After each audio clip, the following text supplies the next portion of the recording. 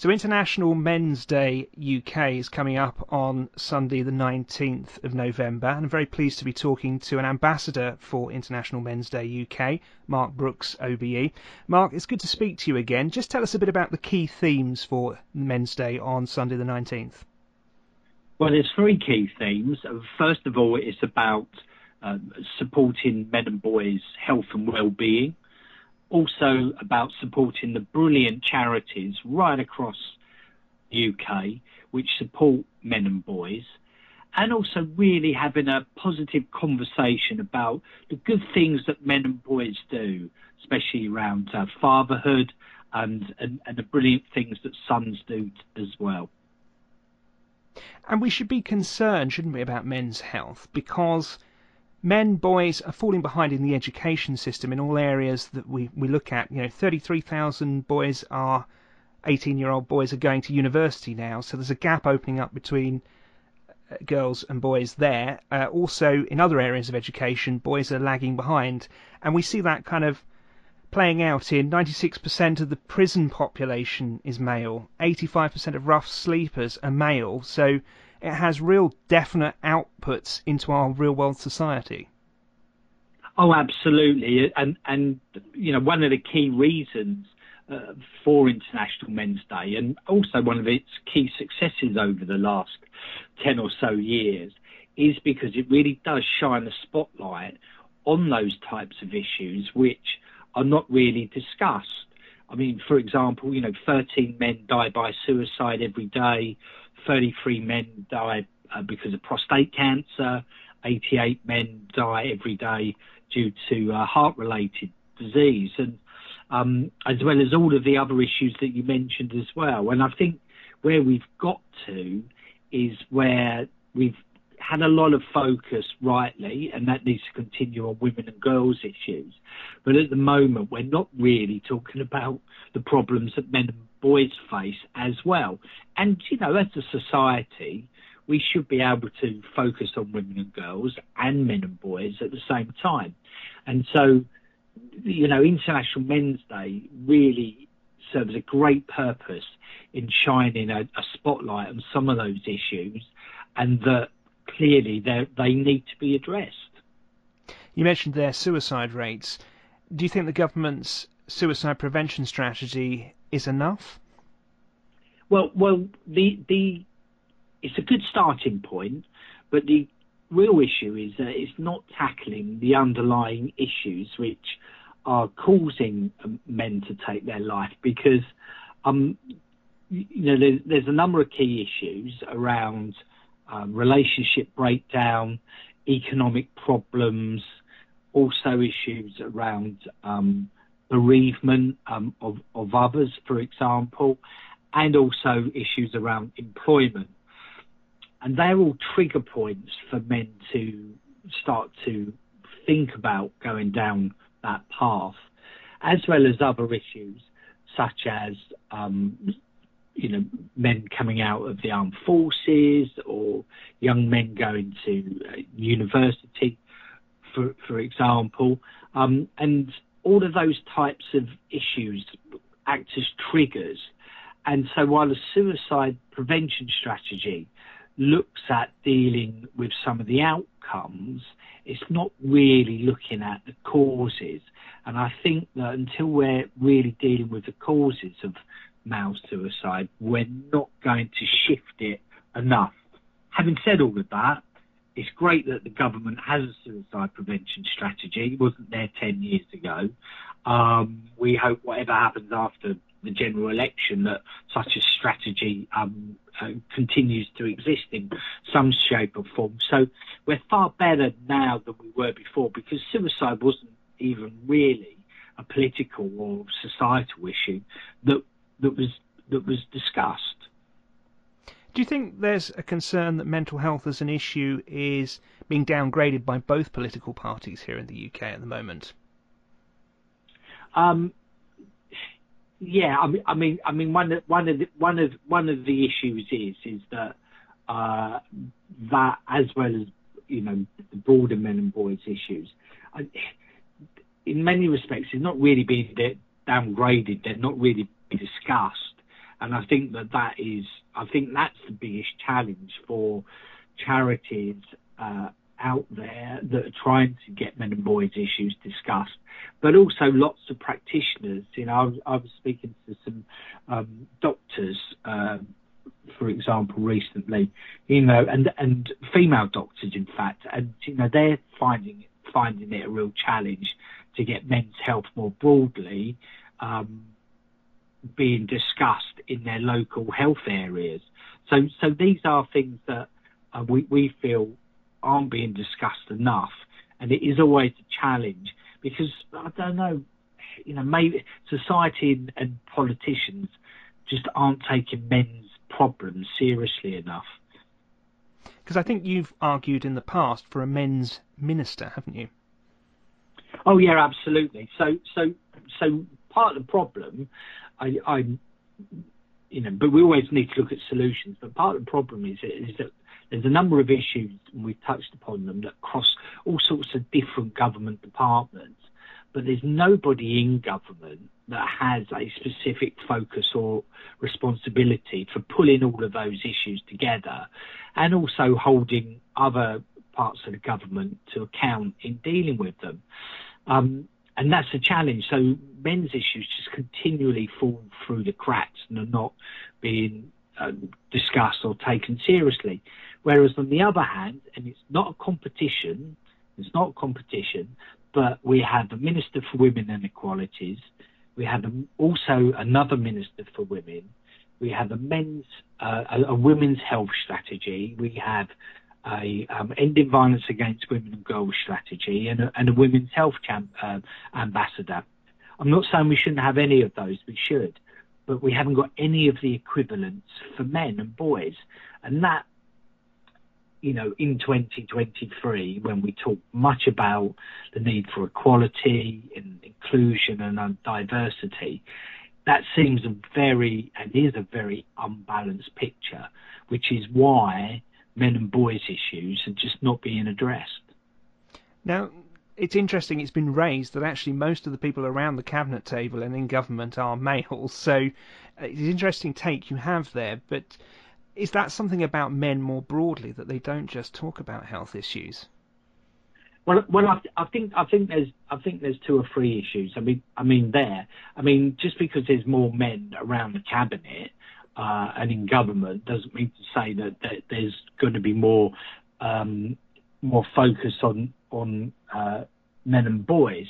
And to be honest, men and boys certainly men will always put women and girls first. It's just part of our DNA in many respects. I know it's not a word it's almost been banned from using, but the term chivalry is still very much part of how men feel, part of our DNA. So even though there are more men around the cabinet table, their natural instinct is to help women and girls.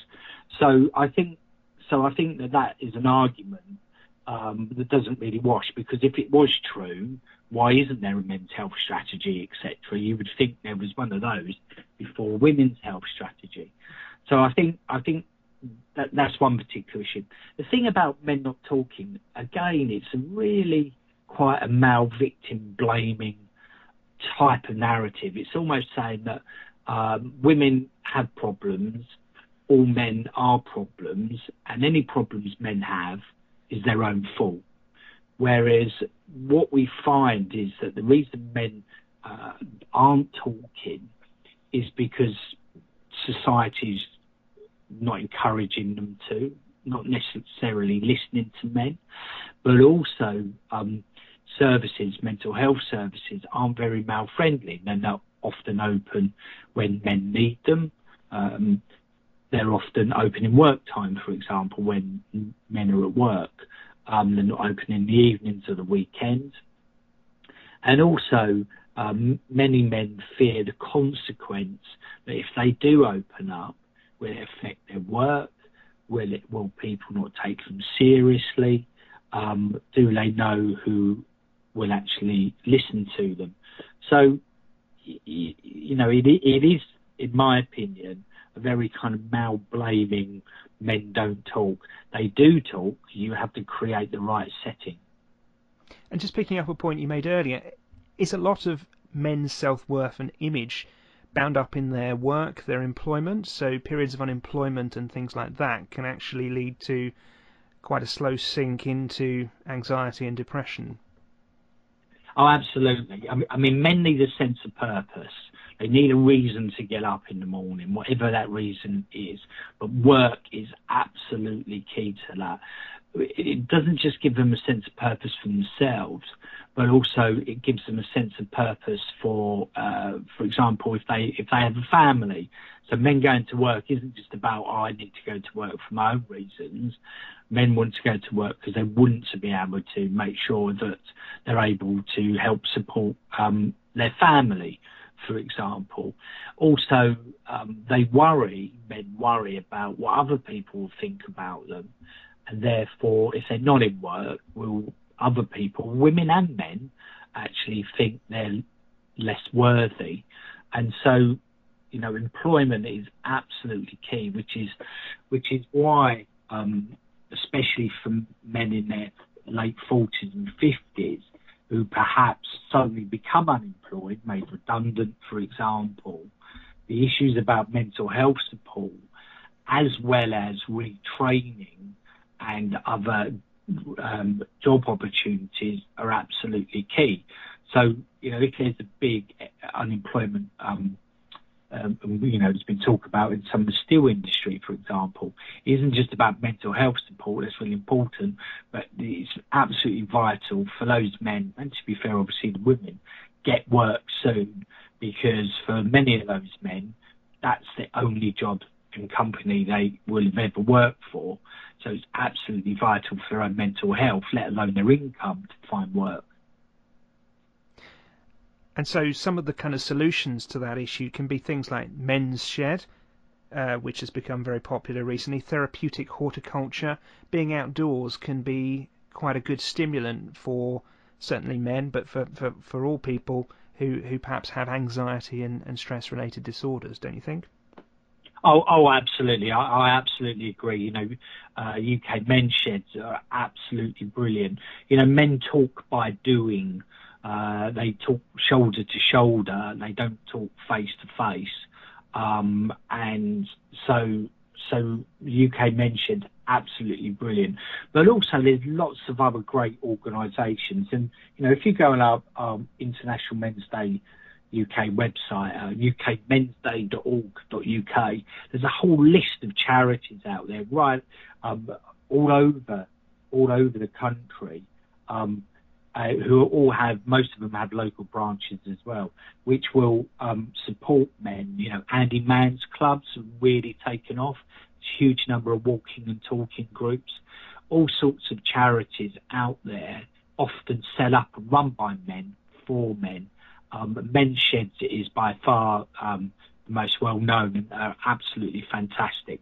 But there's also others out there which are doing a similar job, often for men of different age groups. And that's where it's very different, isn't it, to the types of services that might be offered to females, which is that they're much more practical, hands-on. There's the opportunity to do things in a men's shed, make things, create things, garden, that kind of thing. Oh, absolutely. And that's the key thing, is that whilst there's obviously lots of similarities between men and women, we are different, and therefore we need services and support around mental health to reflect the differences and be based on what men want and need, not what the health service or society thinks men want or need. Very often it's about, well, men should do this, men should do that, without actually asking men what they want. A third of 16 to 24-year-olds report some kind of anxiety, mental health disorder. Are we seeing a kind of prevalence of mental health? Is that a ticking time bomb that's coming up upon us from, say, the pandemic and just before the pandemic? Well, it is a huge concern. I mean, it is a huge concern. And I think some of the some of the issues, as well as obviously the pandemic, is the fact that boys aren't doing as well as they should at school, so that then impacts on how they see the future. Also, boys and young men have problems, bullying, for example. They may have eating disorders, they may have anxiety and depression. And often the key thing is not just that they have those issues, but also how they're being supported when they do have those issues. Are parents sort of aware of it enough? Are schools picking up on those issues and offering boys and young men the support they need? And the same, through colleges and universities as well. So there is a ticking time bomb. It is a concern, but also for me, it's a concern about we're not doing enough to deal with those problems when they occur, and when boys start to realise they have them, we're not there for them, and that's what then leads them to continue down this path. And some of that's having positive role models, isn't it? Like male teachers to guide young boys. Well, male teachers is a real issue. I mean, only in terms of primary schools, only about 1 in 6 to 7 primary school teachers are male, only 1 in 3 secondary schools. It's even worse at early years education. It's only about 1 in 50 early years teachers are actually male. And it isn't that male teachers teach boys better than female teachers, but what male teachers bring is a clear message that learning is a thing that boys do as well as girls. They also show what positive male role models look like, which is absolutely crucial for boys who don't have role models, male role models, positive male role models at home or in their community. So if they're not seeing positive male role models, then that is an issue, because they don't know how men should be and how they should act if they don't see other men doing that. So it's not about the teaching aspect, it's about the environmental and cultural issue. Learning is for boys too, and this is how men should go about the world. And just tell us a bit about the Men and Boys Coalition charity, which is behind International Men's Day UK, which you're involved with, I think. Yeah, so I was one of the co-founders, and I'm a trustee of the Men and Boys Coalition. And one of the things that we were set up about 5 to 6 years ago, we're made up of women and men. So we've got 7 trustees, 4 of us are men, 3 of us are women. So it's very inclusive. And so we've got over 100 members. We're made up of academics, charities, and other professionals who have a real concern about men and boys' well-being, but cover all of those issues that we've discussed before. And one of the things that we're trying to do is to try and encourage other charities to be set up. We're also making sure that the voices of men and boys are heard. And also we're trying to make the argument that all of those charities and organisations that support men and boys need far more funding. So, we're acting almost like a membership body for them and arguing the case about the need to take men and boys' issues far more seriously. Thank you very much, Mark Brooks OBE, who's a National Ambassador for International Men's Day UK, and that's coming up on the 19th of November, Sunday the 19th of November.